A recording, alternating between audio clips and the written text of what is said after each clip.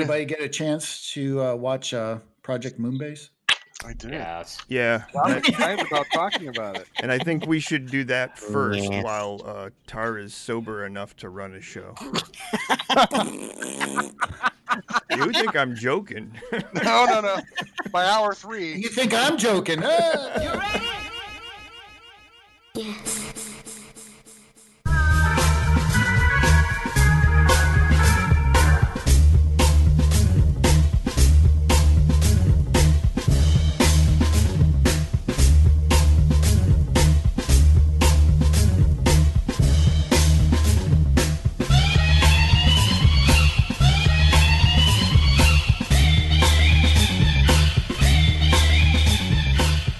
This is Dr. Tar.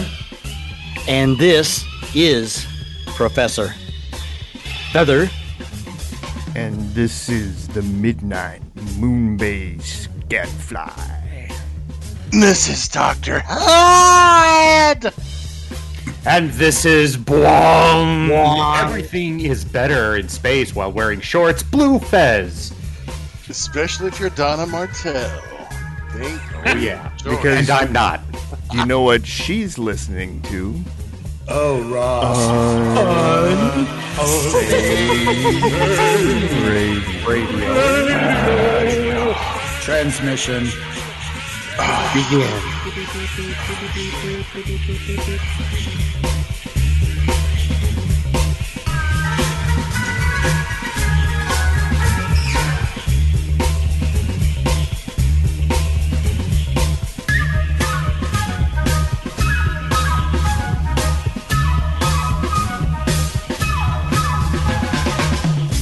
So what's the show about, Tar? Oh! Project Moonbase. Yes, sir. A 1953 production. Extravaganza. Extravaganza.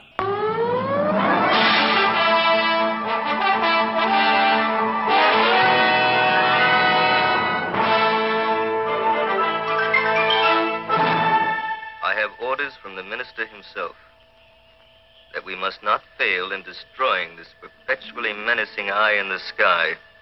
But now that we have a satellite station in space, revolving around the Earth, a satellite view, I might add, directly to the heroic first orbital flight by Colonel Brightheist. Danger, adventure, and breathtaking thrills come rocketing to the screen as science smashes a new frontier in the world of tomorrow. See a man-carrying rocket travel 240,000 miles to land on a spaceship. See man explore the desolated areas of the moon. See for the first time thrilling pictures of the world of tomorrow. The Joint Chiefs have conferred with the President and it's been decided to change your mission. You are now Moon Base number 1. You will remain where you are and show the flag until such time as you can be relieved by a larger permanent force.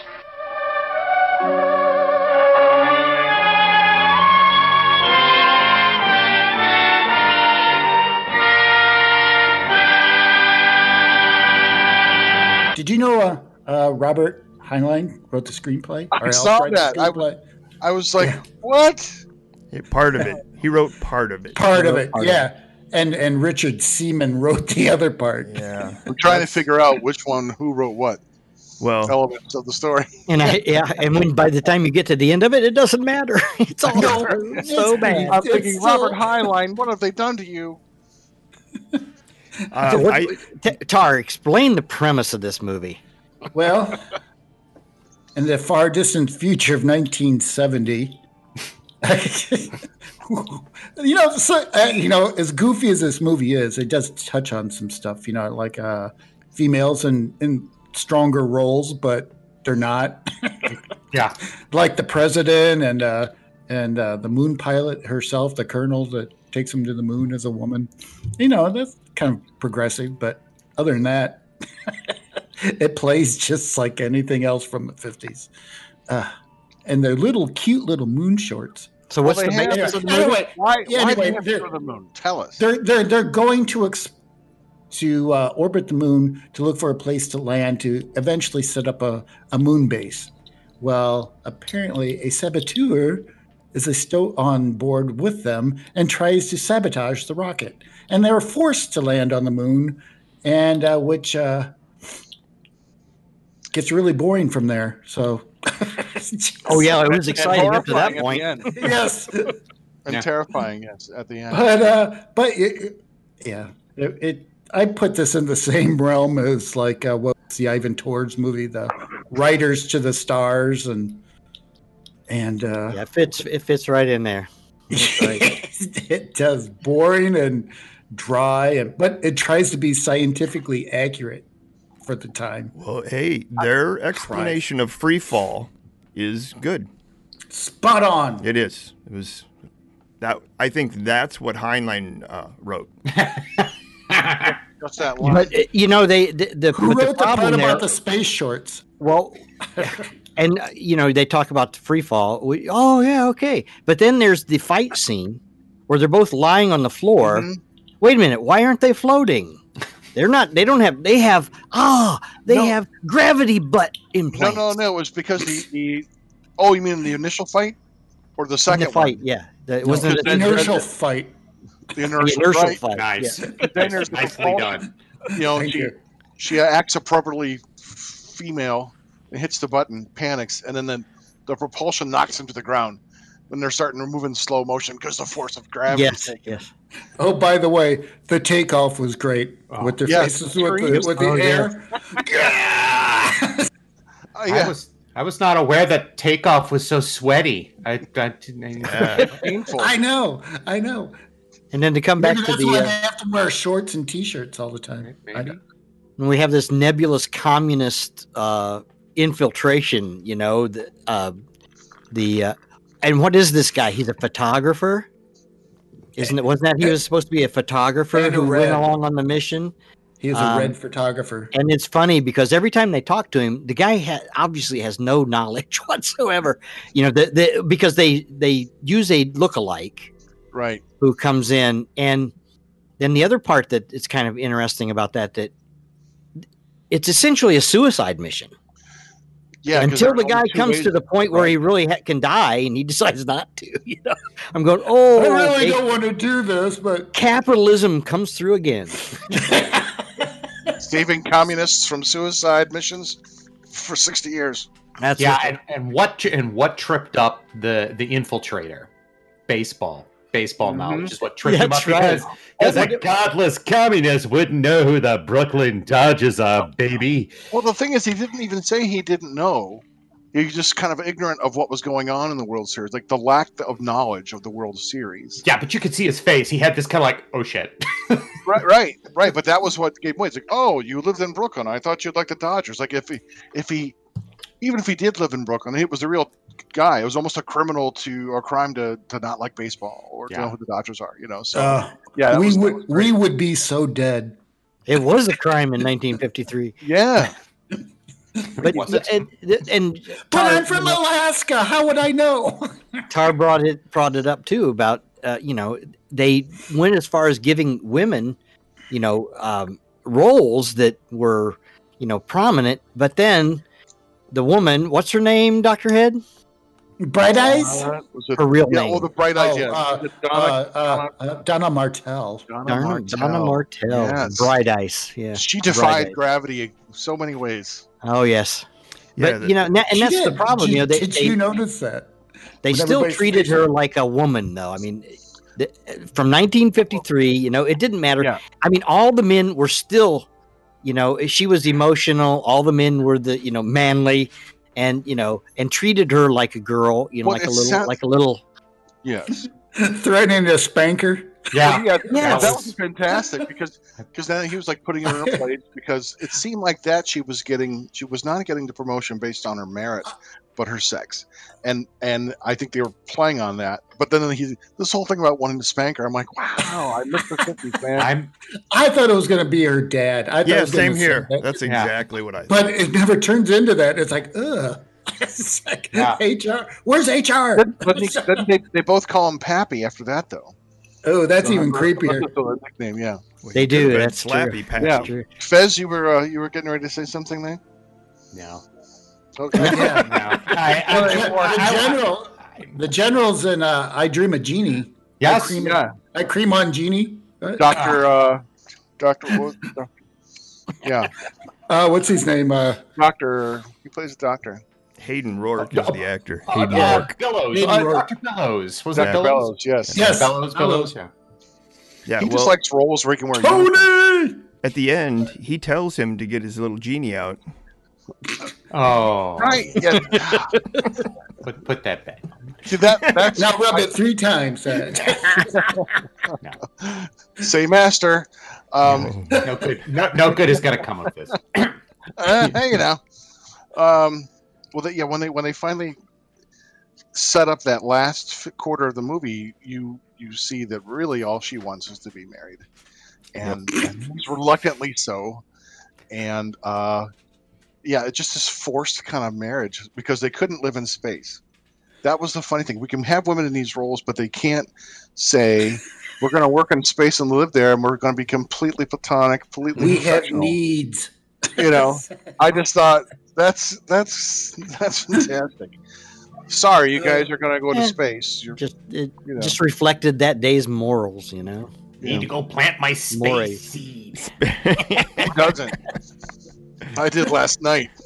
Here's my anti-gravity goo.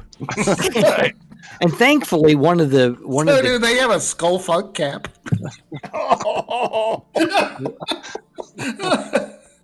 Oh my god! And what is it with the skull caps? Yeah, that was Our pretty NASA designers came up. skull caps and shorts. Yeah, the shorts were fantastic. I thought, wow. Don't you picture that whole capsule thing smelling kind of funky in there with all that? Everybody's in their shorts all the time, just oh man, can't wash up or anything. The look, it reminded me more of something I would have seen like in Flash Gordon. You know, with the skull caps and the shorts. It was very reminiscent of like a 30s That's true. kind of feel. Yeah. I agree with you from the waist up. From the waist down, I don't get it. I mean, come on. There wasn't a Republic cereal warehouse they could have raided for space costumes. I mean, I'm watching this going, I don't want to look at this guy's hairy legs. Why are we watching this? I was Are you sure that wasn't Donna Martell's? Well, I didn't see any hair on any legs. Fez has the 4D, Blu-ray version of yeah. Project Moonbase. Fully interactive version. The Criterion version. Yes, the hairs have been digitally replaced. Time has worn them off. But it does have one major attribute that is positive. It's only an hour long. Absolutely. But it feels longer. You know, it feels much longer. It does feel much longer. It does. But, you know, that's. Well, I'm sorry. Did anyone else need a smoke after that docking of the spaceship and the space station? Yeah. I was going to bring that interesting. I did find that an interesting way to dock, though. You know, I mean, besides all of the innuendo, I thought it was an interesting way to dock. Yeah, and if you think about how the space vehicles now dock with the International Space Station. Yes, it's backwards, baby. Come to the back door. Coming in the back door. I did notice that space station had 2 rockets open to a third. It was with 3. It was fully engorged. Thank you, NASA. That's right. That's right. Oh, thank you, NASA. But the movie is interesting. Watch it for at least an hour. You know, it's only an hour long, so you know you can do something else at the same time and kind of multitask and watch it and not miss anything. So I think and it's good. And oh, by the way, you can see an upcoming episode of Tar and Feather Psycho Cinema, which will feature Project Moonbase. We are going to give it a tar and feather treatment. That's for sure. Nice. So be sure and stay tuned for that. That's going to be a treasure. Seriously, that will be a treasure. Yes, I mean we got to talk about how she defied gravity. You know, really, everybody else's face was smashed, and her titties are just Her titanium bra. The power of the American bra manufacturers in the 1950s. It was predominant. Playtex in space. It was either predominant or protuberant. This reminded me of the very last time I wrote the Tilt-A-Whirl, or the Rotor, rather, at Cedar Point. Oh, yeah. I was 16. Now we better cut this out. Never mind. This will be an off-camera thing. So, anybody else have anything to say about Project Moonbase? Any last observations? I actually liked it. It was entertaining, and I enjoy the 50s stuff. I know when they're trying to be serious, and sometimes that's even more silly, because I liked the dialogue of the communist infiltrators, the group, the way he was saying things. Well, for various reasons, like family or money or things like that, we forced them to join us. It was just like, really? Or things like that. These things like for that. various reasons, we've got 300. They have 300 lookalikes, and that weird relationship. The general, the colonel, and the pilot. Yeah, it was just happy. Happy. Yeah. Well, Bright eyes. Bright when eyes. I first saw Bright Eyes, you. I first saw Bright Eyes in the communique, and I thought, oh well, there's where we get. I wanted to write. Someone write, "My name is Taylor." I'm like, yes. Yeah, it's just an odd little film. It's got like one foot planted in the serials and another foot sort of in the early throes of what was going to be 50 science fiction. And I found myself sort of obsessing over little details like the insurance salesman communist at the beginning, which I'm like, what? Oh, okay, what the hell's going on here? And I noticed that to make it futuristic, everything has to have an antenna with a at the end of it, the phones, the different radios, and I'm just like, well, they're really trying, but I'm like, you got this stuff, but everybody's using the same goddamn office desk, those giant metal. Nothing. It's weird. It's like this. We're gonna try to make it look futuristic, but the desks are on the spacecraft. I'm like, what? Oh, okay. It's just you can kind of tell they didn't have a lot of money to do this. And then I see it is a B movie. Yeah, and absolutely. It's just and it looks like they borrowed some stuff from Catwomen on the Moon, because I was recognizing some of the other stuff, things from that. True. Did you have all of the model stuff that was all? I don't know. I thought the effects were pretty good. The moon lander and all that stuff for that. Okay, when it came down, yes, I will give them credit for that. They did a good job on that. You notice some of the standard solarization issues, the black showing through and whatnot. But it kind of suffers from the same issue. A lot of these movies, it's all a matter of scale. The models are obviously too small, and you can tell. It's like, oh, if you guys had just 20% larger, which would have been more expensive, you give us 20% more money. Yeah, well, yeah. He was holding the models that they then shot later.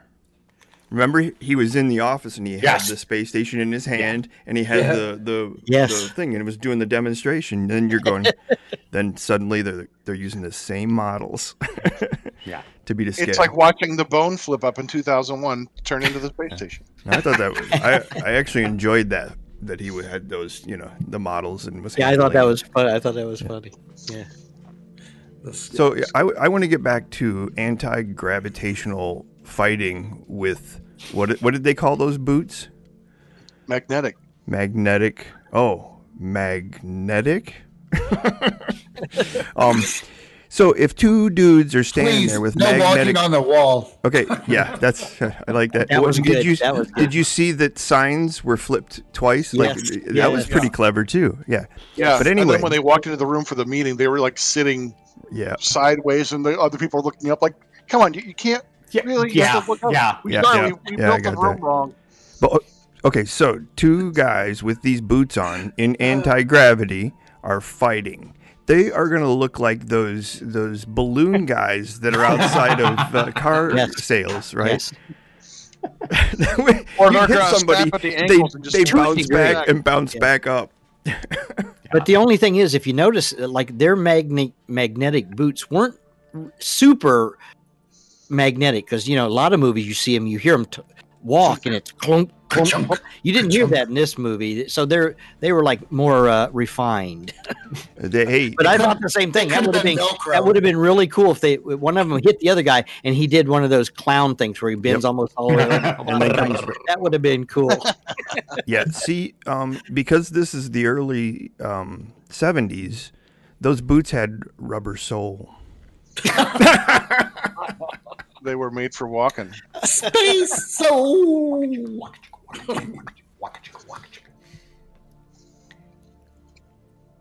Pregnant pause. Awkward. I thought it was a little more barren. Well, there you go. There's our new character in the asylum, Baron Paws. Baron Paws. He's a cat. That's PAWS. Yeah, he's a cat. Manopause. Hands. He's a cool cat. BARON. I'm going to lord over you. So, did you guys, while I was stepped away from the mic, did you guys talk about the Mystery Theater episode of this? No, we did not. That was one of the early ones, if I remember. It was. I think it was, yes. And a good one at that. But all MST3K is good, so. Yeah, it was 1990 was when that aired. That was a real one because it had Joel. Yeah. Yes. Oh. Ouch. Damn. Bam, Mike. Bam. Yeah. It's a scat fight. They're throwing shit. They should have shoved Mike out of the airlock. That's all I got to say. It was a completely different style of humor. No, it wasn't any good. I'm sorry. He had some. I'm sorry. I didn't like Mike at all. I think Joel had that drowsy humor. Joel was completely different. It was a rotating group, and then a lot of the writers left.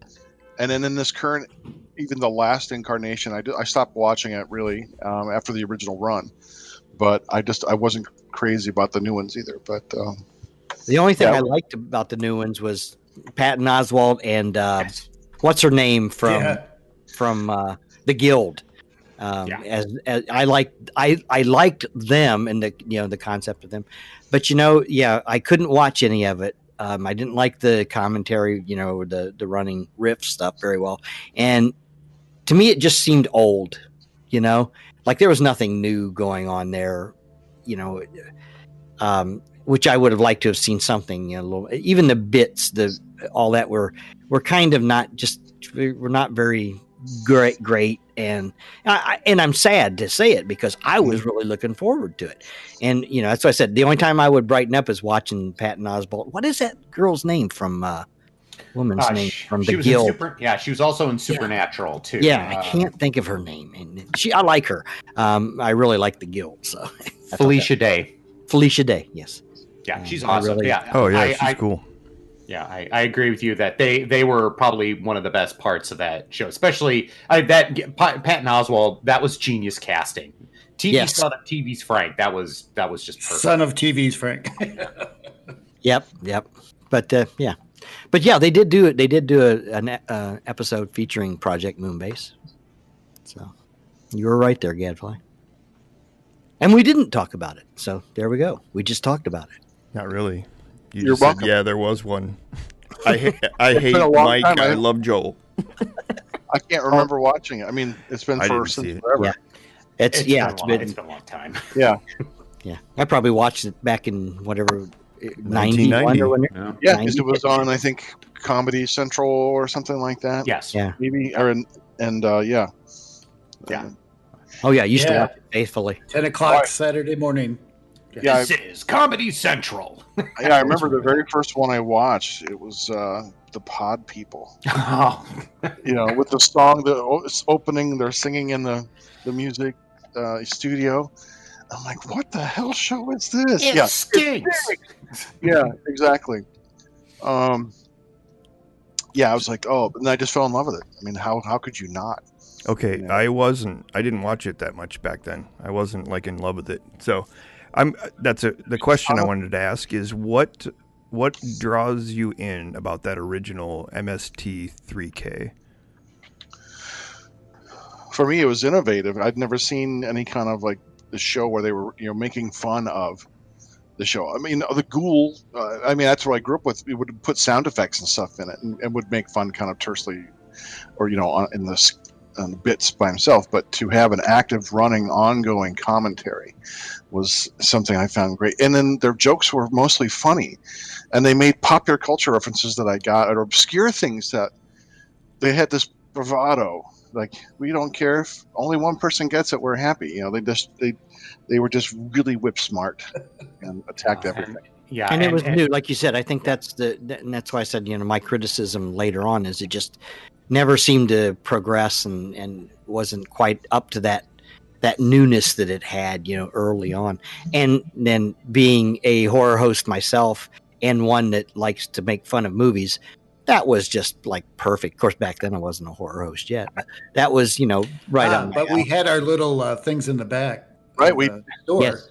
Well, yeah, we did. You're your backdoor things. Yes. We had our backdoor thing. That's right.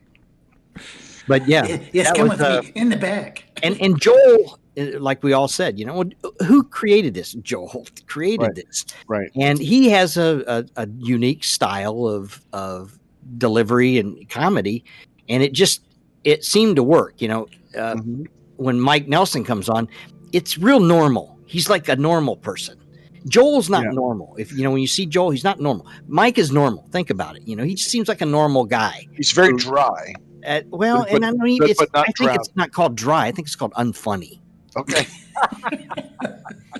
It was less funny than the first one, but there were a couple standouts, like when they did Master Ninja 1 and 2. Oh yeah, there was some really funny. No, I agree. I agree. I'm making fun of them, but I watched a bunch of. I probably watched all with Mike too. Yeah, Mitchell. Mike, I didn't mind Mike. Mike just wasn't as funny. Right. Yeah, just didn't seem to detract from the whole thing because Joel was so great. He so identifies with it. It's like when a band changes a singer. They might sound a lot like them, but it's still not quite the same because it's not just the voice you're looking at. Joel's personality was just. Well, it was perfect for that. It was that John Carpenter Dark Star type thing going on. That here we are stuck up here and. Yeah. But he also invented this whole thing, like he did the TV horror host method and got a local Minneapolis station. Yep. He built all that stuff. And I think he created characters that you wanted to hang out with. And you got the idea that he was doing this show because he sat around with his friends doing this to these movies, right? Yeah. Yeah. And Mike doesn't give you that vibe. It looks like he auditioned for a role. You know what I mean? Yeah. But which is weird though, because he was involved with it from way back though too. Right. So maybe he's one of the friends. But it doesn't seem as, because there's a kind of laconic feel to Joel. Mm-hmm. Oh, hey, you're the drowsy humor. Yeah, the laid back kind of thing, like going, oh yeah, this is really fucking weird, but yeah, whatever, okay, Yeah, thanks. The hippie thing. Yeah, it was. Yeah, and he's every bit as laid back and fun in real life, too. He's actually one of the best episodes of Comedians in Cars Getting Coffee. Absolutely. With Jerry Seinfeld. I haven't watched that one. Oh, it's a good one. It's one of the better ones. That's a great series. Yeah. So yeah, I think it's funny because when Mystery Science Theater came on, all I could think about was how we used to. I would sit around listening to Professor Feather and Grubby Jr. Or the Quick Daddy. It was Roger.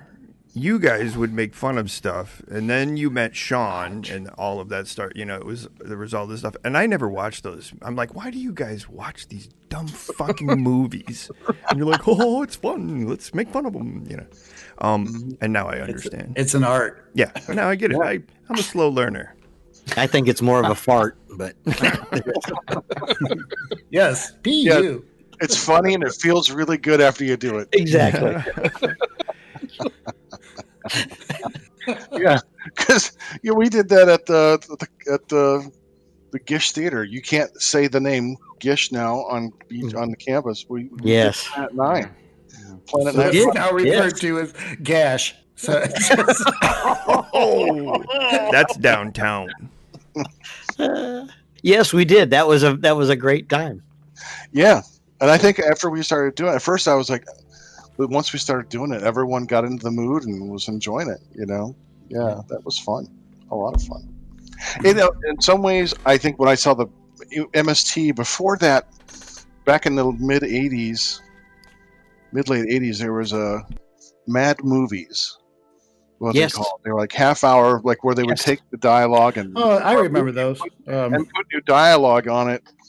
Yeah, like there's the one with what's her name, Robert. Where they're diving for they're sponge divers.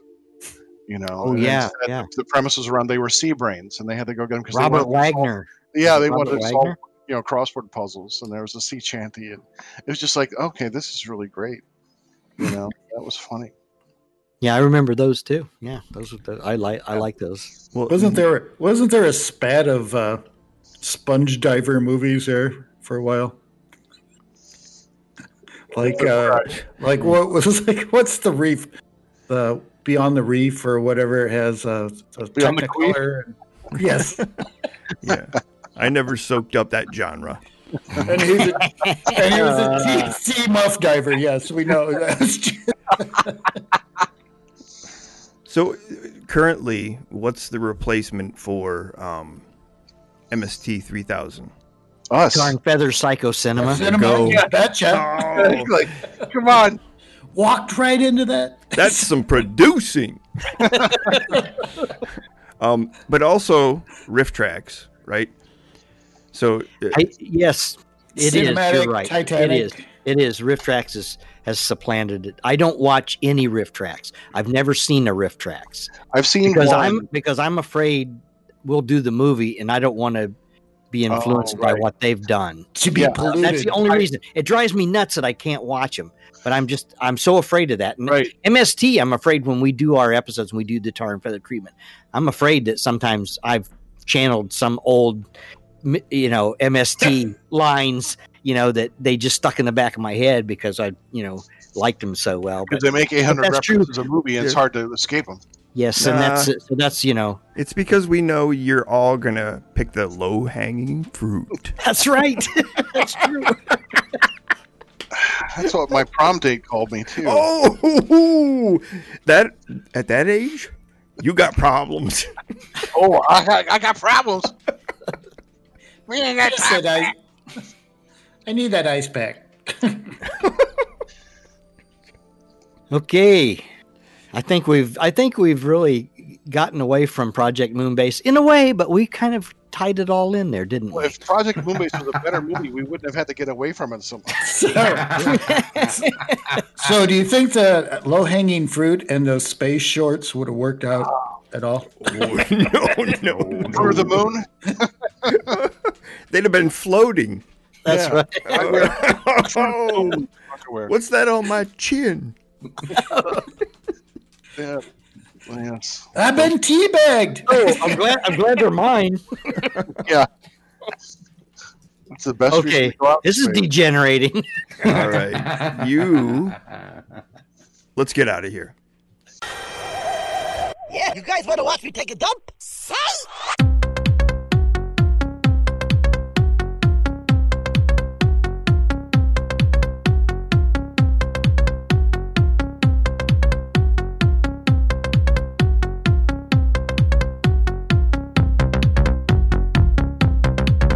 Yeah. Sounds good. You have been listening to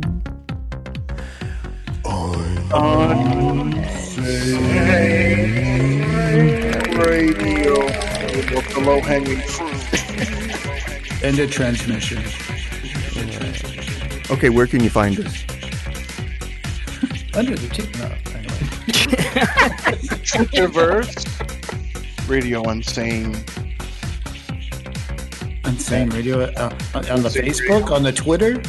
RadioUnsane.com. Go there, look at the pretty pictures. That's all I got. UnsaneRadio.com. Radio Unsane. No, RadioUnsane.com is my other site. I'm sorry. I'm cross-referencing here. It's his dyslexic site. It's my dyslexic. Are we on Twigger now? Are we on Twigger now? We're on Twigger. Yeah, we are on Twigger. Yeah. We have a TikTok account, so you can start following us on TikTok.